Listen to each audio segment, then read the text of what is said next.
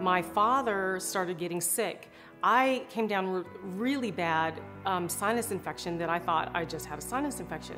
So a couple days later, my father calls me and he says, I was tested positive for COVID.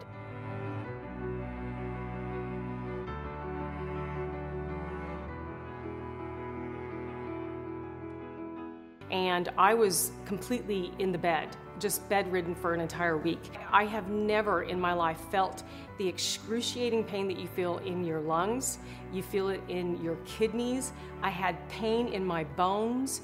I had, I was freezing. I couldn't even get warm. And the headaches were absolutely overwhelming. My father was having difficulties. He couldn't breathe at all. I contacted a friend of mine, and she started telling me about this doctor, Dr. Pierre Corey, who was actually on the Senate, and he was appealing to the Senate about the drug ivermectin.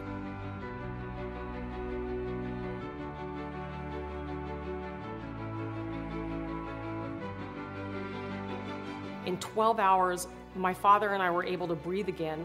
Within 24 hours, I could walk up a flight of stairs and not be winded.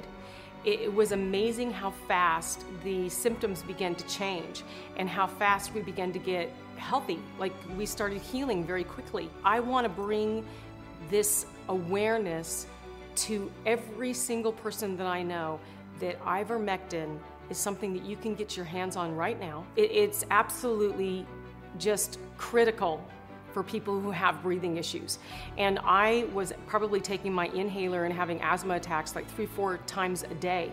And once I started taking the ivermectin, it was totally to 1 time a day. So I just really want to encourage those that have it, those that have been around someone who's had it, get the ivermectin.